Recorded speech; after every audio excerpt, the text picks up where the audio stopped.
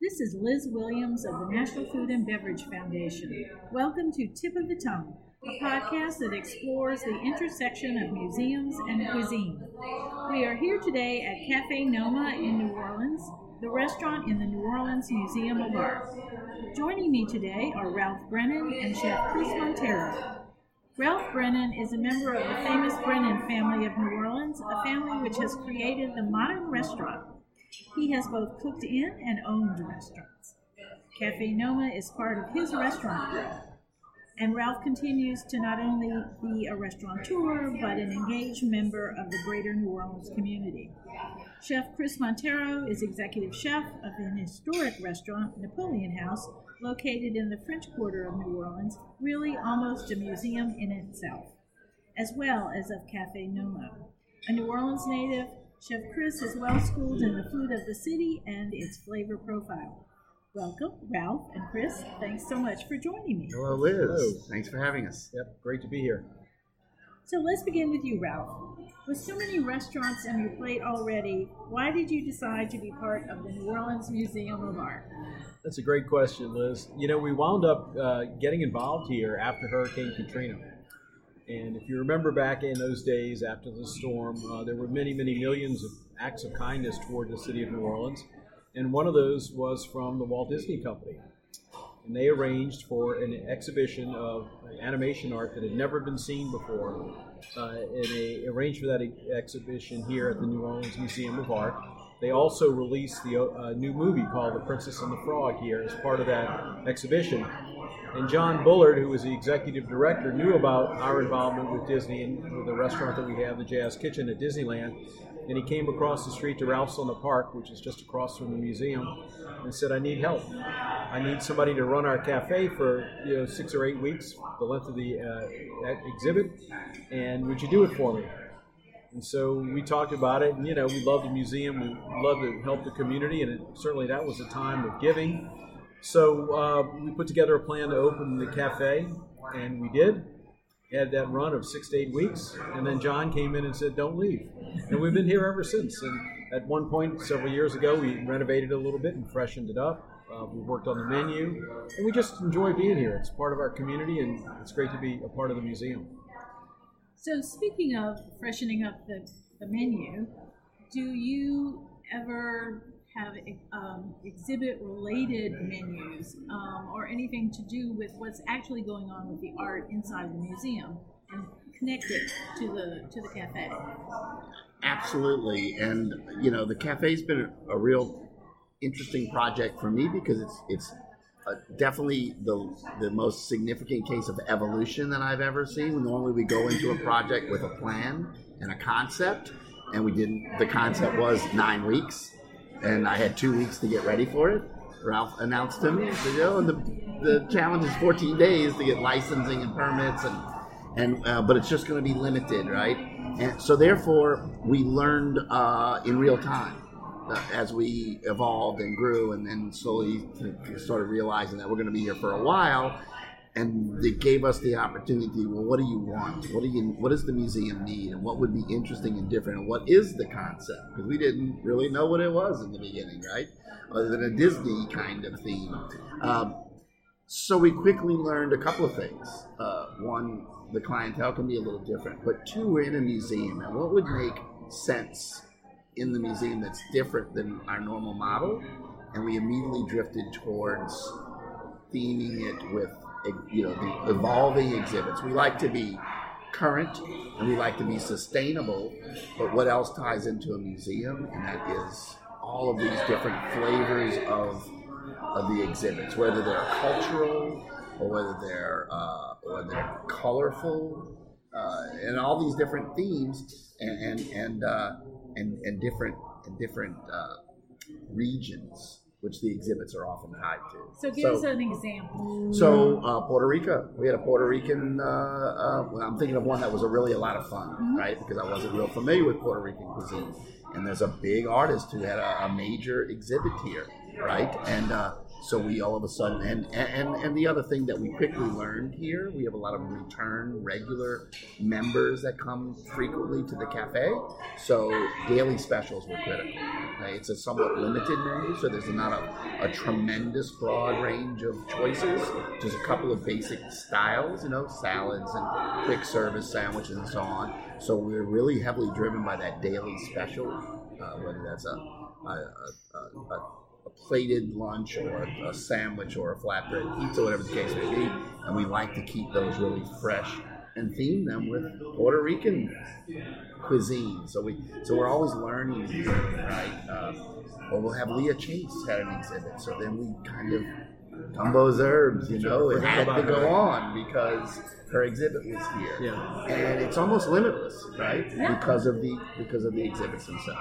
Okay, so you were telling me before we began taping that you were seeing a lot of business coming in from the Sculpture Garden. So that's outside coming in. So that's not people coming into the museum and coming into the cafe. Right. So do you have anything that reflects the Sculpture Garden?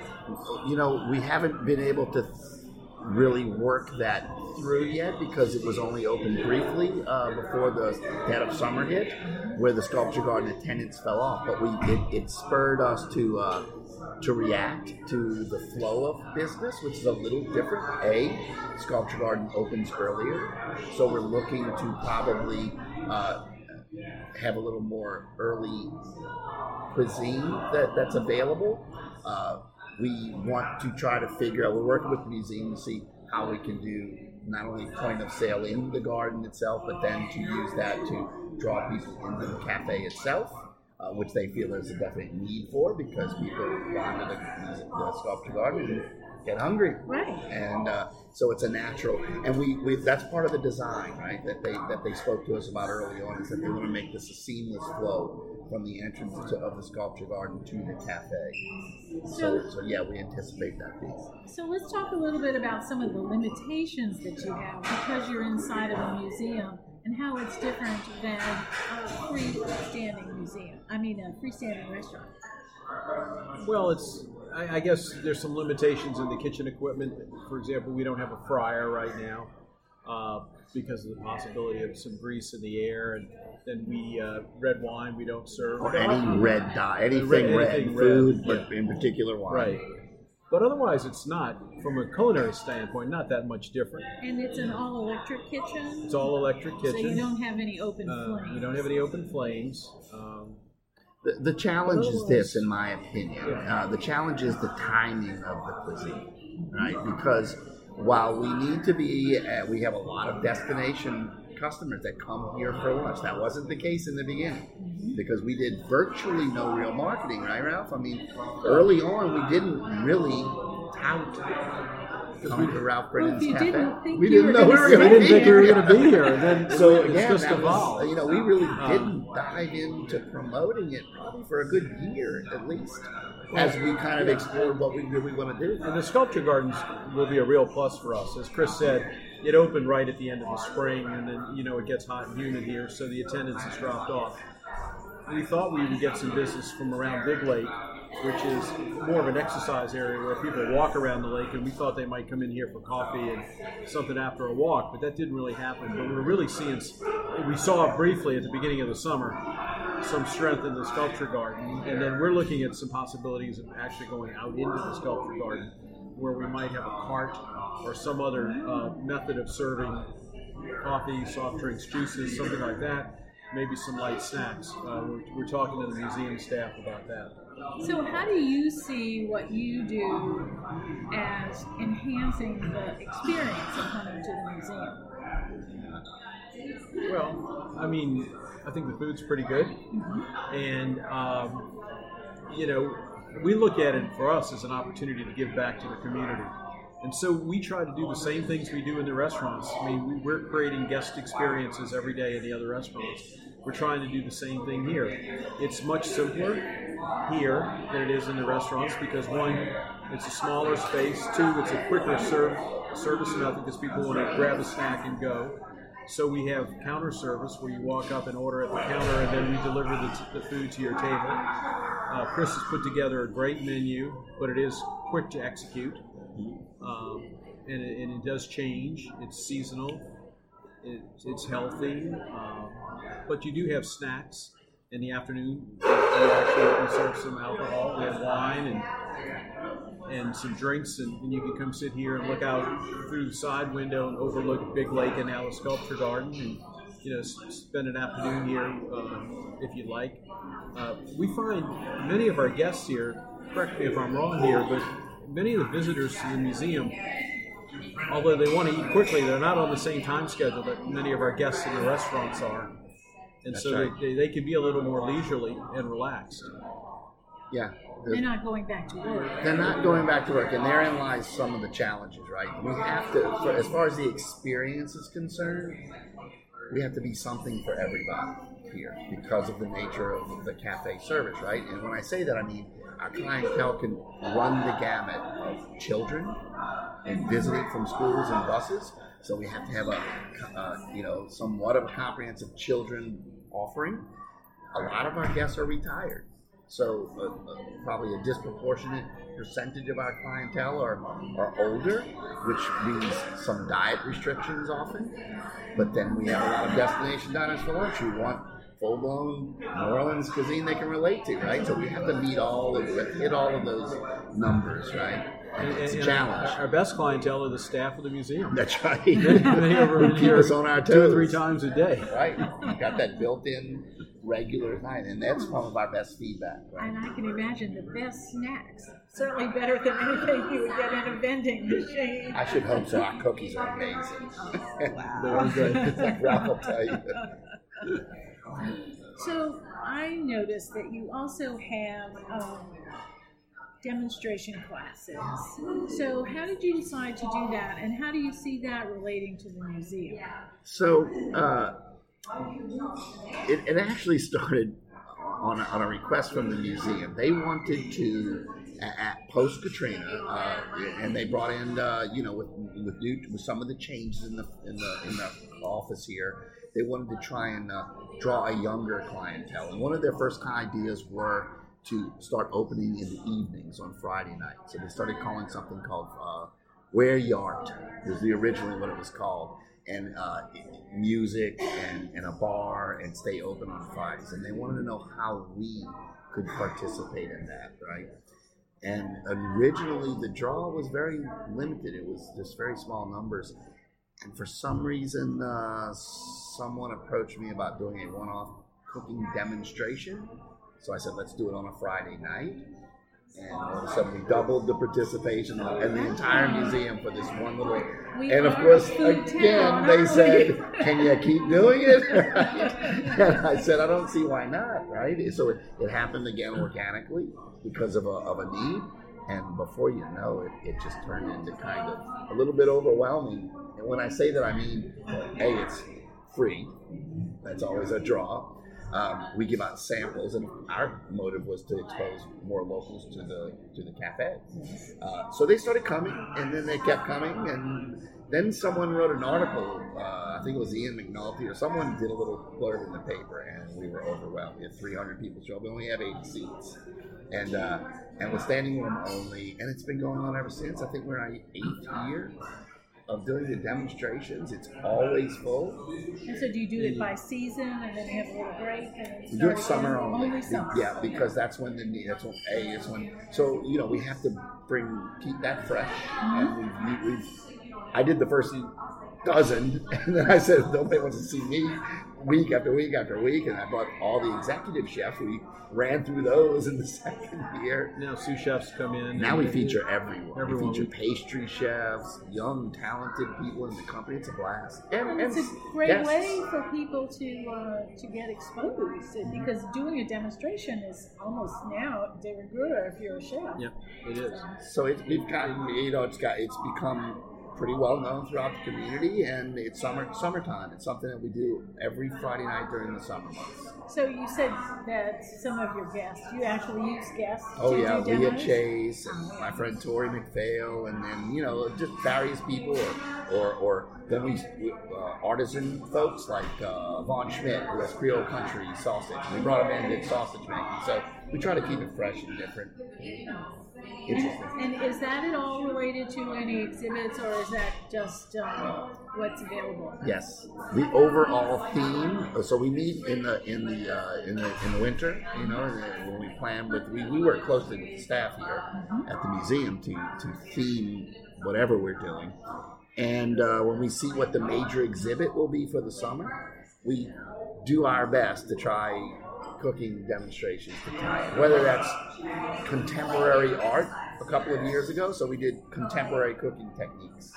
We did immersion circulators and sous vide because they were doing modern art, right? Or basically we look for any tie-in we can find. But sometimes it's cultural. Because there was a major Asian exhibit, so we tried to get all of our chefs to come up with their favorite Asian variants. And so, how obvious do you make that when you're marketing the demos? Is that some subtle thing that you work out yourselves, not really something that Yeah, in the second year of the 8 or whatever, we tried to make it very hard. We tried to really focus in on the exhibit. We found that restricted what we could do as the demo. So we find some of those times, but it's always fun. But not only the question of how loose or how rigid is your adherence to the exhibit, but how much do you point out in your marketing materials and whatever that it's related to the exhibit? Originally, very much.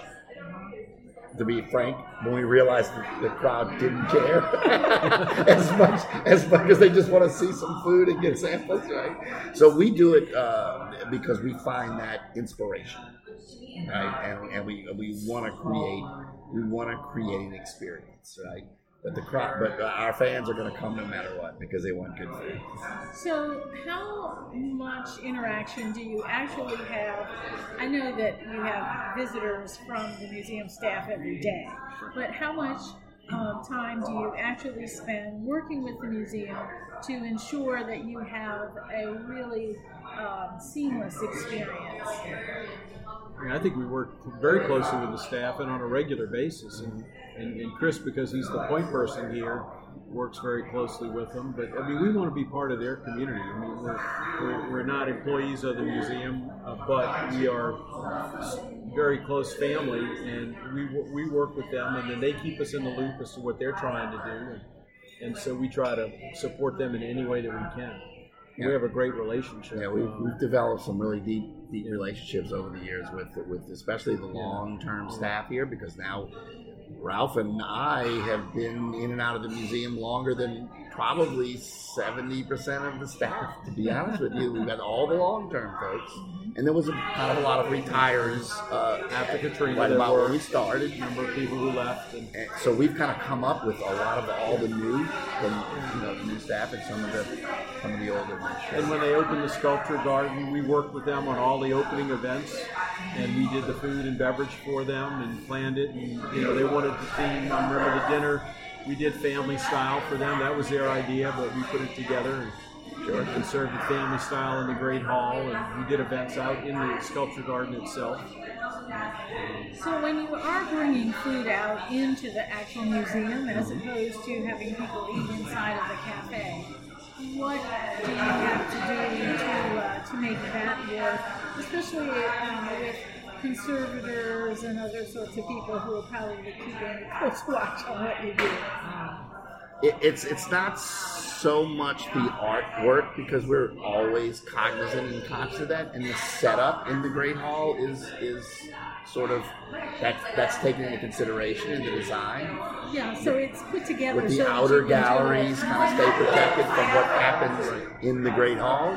The bigger challenge is actually the operationally. How do you execute these variety of menus for a much different audience than what we have in the cafe, right? And that can become takes a bit of experience and some know-how to pull off a seated dinner for 300, elevated formal cuisine in a restaurant that's quick serve sandwiches. I could see that with you. I could go on and on. So that really becomes a catering opportunity rather than a cafe opportunity. And again, Chris works very closely Some of the dinners you can do internally, and then other times you draw upon our catering staff to help out. So we have defaults, right? I mean, up to this, we can do it from the cafe. Beyond this scope, we defer to our catering division, different salespeople, and we kind of have, over the years, learned when to pull those triggers. So do you have any trouble with the guests who, let's say, absent-mindedly wander into a gallery with a glass of wine or anything like that? You know, they have a very competent and rigid security staff here.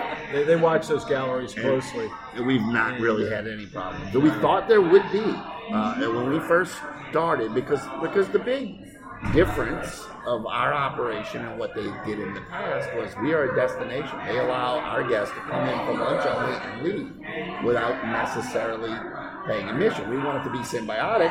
We want to draw people so that more people go to the museum. They found that to be the case after a few years, and we started drawing a lot of people to come to the cafe.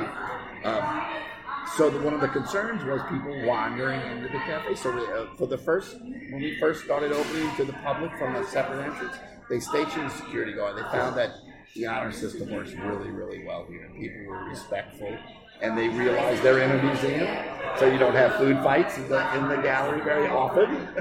But every now and then you gotta. If you decide to come to the museum, you're probably already respectful. It's museum. That's exactly what we learned in short order. It's museum clientele, because we know from being restaurateurs, there's often challenging guests, right? But it's a museum clientele, so it already has sort of a inherent behavior. So, is there anything that you feel that you've learned from this experience? Anything that you think, okay, and not that you're ever sorry that you've done it, but things that make you maybe think twice, or if you were to do it again? I mean, even something as simple as we would want more space, or something like that. Would you rather have a separate building? I mean, a lot of places actually have a separate building so that there's more flexibility within the kitchen. What do you think? I was going to take that one. I can't take that one. But no, I mean, what I think we've enjoyed is working with the staff here at the museum. It's a wonderful group of people, and we've been very lucky as a company, and certainly as my family's been in New Orleans, and it's just fun to be a part of it, and this is one way to do it. We're supporting the art community of New Orleans. I think you know my wife, Susan. She's very involved in art, and she's the one that's gotten me interested in it. And so this opportunity and the relationship that we have here at the cafe and the NOMA in Ralph's on the Park, across City Park Avenue, it's just a stone's throw away. The museum has used that restaurant for dinners, and we've come over here and done special events before the cafe. So we've had a great long-term relationship, and again, we try to give back and be involved in our community, and it's just one way we've chosen to do it. I think Chris has a lot of fun doing it, and it's a little different setup than down at Napoleon House, and being down in the French Quarter, it's a little quieter out here, a little more relaxed, and so it's just a lot of fun, and we look for these kinds of opportunities. So we've talked a little bit about how this can really, having good food and a great cafe in a museum can help the museum and help with attendance and all of those things. Do you also think that it helps with the experience of seeing the art and appreciating the art? Well, I think in today's, in a modern world, food is considered more of an art form than it ever has been. Today a lot of people look, we have that, hence the cooking demonstration that gets such great support. People get excited about food, and yes, I think here, besides it being a labor of love, because we have to be so many things for different people, it doesn't really fall within our perfect business model, if that's a fair way to say it. That our goal is always to make it part of the overall experience. So I mean, that's the challenge and the fun of it, to be honest with you. What do you, all right, so I'm going to throw out the tough question because this is something that we do at the Southern Food and Beverage Museum, is we actually let people walk around with a drink inside of the museum. Do you think, and this is not a question about this museum, this is more of a question about museums in general, do you think that that would be something in general that would mean anything to the experience of seeing the art?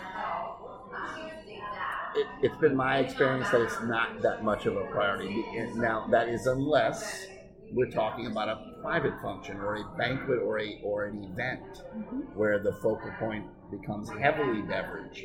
But the average museum client, because we really expected a lot more participation in beverage and bars and wine and cheese and so on. It just doesn't. It's not that big a factor with the daytime museum attendance. Yeah, I think daytime's the important thing here. Yep. But we do, as I mentioned earlier, we do see some people who come in the afternoon and like to have a glass of wine and sit down and look out the window, but they still can't walk around the museum. In the evening, I think it's a little different because of the social nature of the events that take place here, whether they're museum events or outside private events, corporate events. People will want to walk around. Oh, it shifts dramatically. I mean, it's a whole different animal once it's sunset. I think to some degree it depends on what's in the galleries, what type of art's in there, but would be the museum's decision. Right, and it's probably hard to be flexible, so that it's easier to have a rule that says no, you can't do it, than to change it depending on what kind of art is in the gallery. Definitely. And also the other question I have that has to do with things like marble floors and that sort of thing. Does that affect the sound and the experience, and how do you deal with that? I think you can notice that, right? It's a lot of hard surfaces. That was the design that we inherited when we got here. We've made some minor attempts, but it's definitely something that's a challenge, and we're working on. And do you think that it makes it seem lively now, and so maybe that's a good thing, especially in the daytime, or is it really sometimes overwhelming? Yes. Yes. Okay. Both. I think it's both. Yes. And So it does energize the space, but it gets very loud. The way this space was designed, and as Chris said, we inherited it. There's a lot of glass, a lot of hard surfaces on the wall, hard floors, hard ceilings, and we are taking a look at what we can do to soften it a little bit. We don't want to soften it too much, but it would be nice if we would do it, maybe with some curtaining or something like that, shading that would absorb some of the sound. Yeah, I can imagine that it could get full, really. Every seat were taken, that it would. Oh, yeah. And then if you had people waiting. We don't have any sun issues here because we're on the east side of the building. No, it's not a glare. Like Ralph's on the park, we have a big problem with the setting sun coming right down City Park Avenue. But that might impact the gift shop on the other side, but we don't have that problem here. We get a little bit of morning sun, but it's not bad, not like the setting sun. Right. So that is just more of the logistics of whatever building we're at. Yeah. Yes. Yeah. Well, if you have any closing remarks that you the only other thing that we did do is several years ago we did activate the courtyard out here with the permission and suggestion of the museum, and we do some seating out there in the cooler springtime, winter, depends on the weather. Oh yeah. And there were some guests out there the other day, a couple of days ago when I was here with Charlotte. Guests now and a few, but yeah, it's very popular when the weather's. Well, and that expands your space, and so that's also a nice thing, especially during busy times where you can go seated and taken care of. Yes, I could see that. Absolutely. Any other remarks at the end?